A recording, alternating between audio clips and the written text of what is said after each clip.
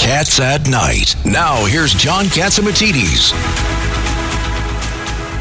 Welcome back to the John Catsimatidis Cats at Night show. In studio, of course, we have John Catsimatidis. We have former Republican State GOP Chair Ed Cox. We also have Governor Pataki. Notice I don't want to say former because I wish you were still the governor.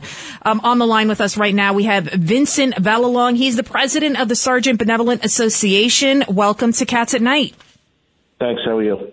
We are great. So tell us about your endorsement of Congressman Lee Zeldin for governor of New York. Well, I could tell you that it was a pretty long process.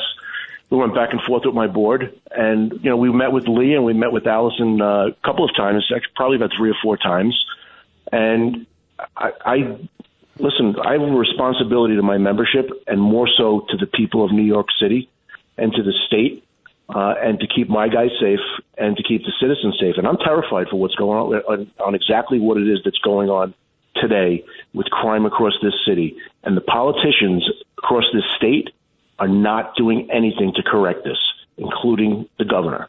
You couldn't be more correct. There was another story just the other day. A 25-year-old man was pushed from behind by an emotionally disturbed individual. Thank God he's okay. Some bystanders helped him, but he had a big gash on his head.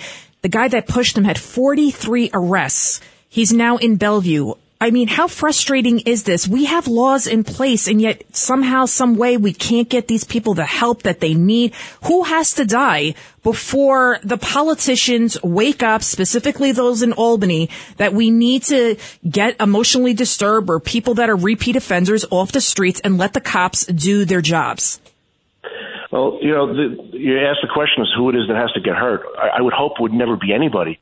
But it seems as if it would have to be somebody that is very close to some of these politicians. Yeah. Because they clearly do not care about the average citizen or the tourist coming into this city or this state at all. I mean, it's amazing to me how they do not see what is going on to this city right now. And there is no way to correct this unless bail reform is changed, unless the governor steps in, which she hasn't this whole time, and changes policy, or actually puts a little pressure on the Congress, on the people up in Albany to change policy.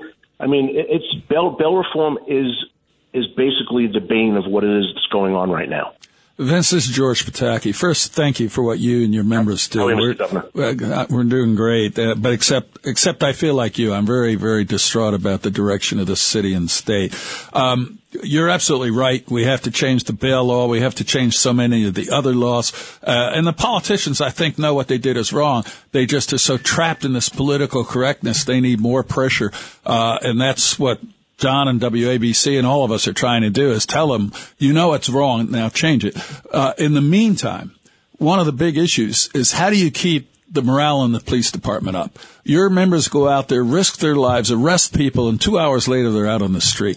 Is there anything you can do, or is there anything the public can do until these laws get changed to help your members understand how appreciated they are despite their frustration? Mr. Governor, I'll be very honest with you. I don't know if it can be corrected right away. I mean, we are running with minimum staffing. Nobody wants to take this job, and the people that are out there. I mean, our guys on the street day in and day out. This is like night after night after night. I mean, there's no relief in sight. The only way this is going to change is if they actually change the way the system works. And the district attorneys across this city are not doing their job.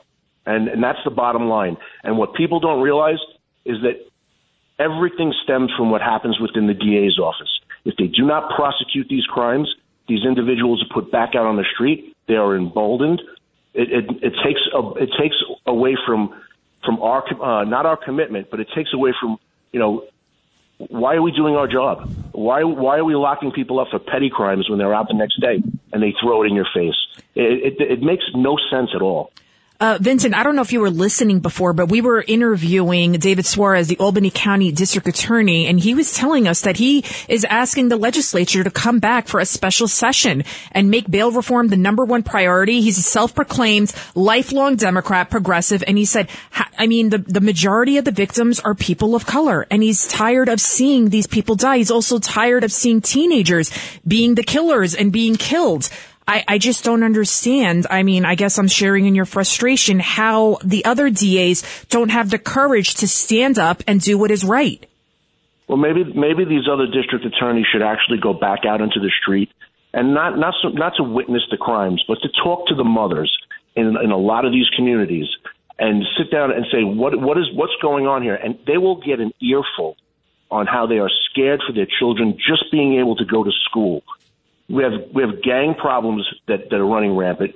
You have attacks on people on the street. These aren't even just like being punched in the face. You're talking about individuals that are beating people down. You've seen what happened in the subway station in JFK. Yes. That's happening all over the place.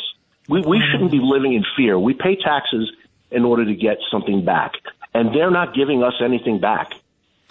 All the New Yorkers want to be is they want to be safe. They want to be able to send their kids down the subways.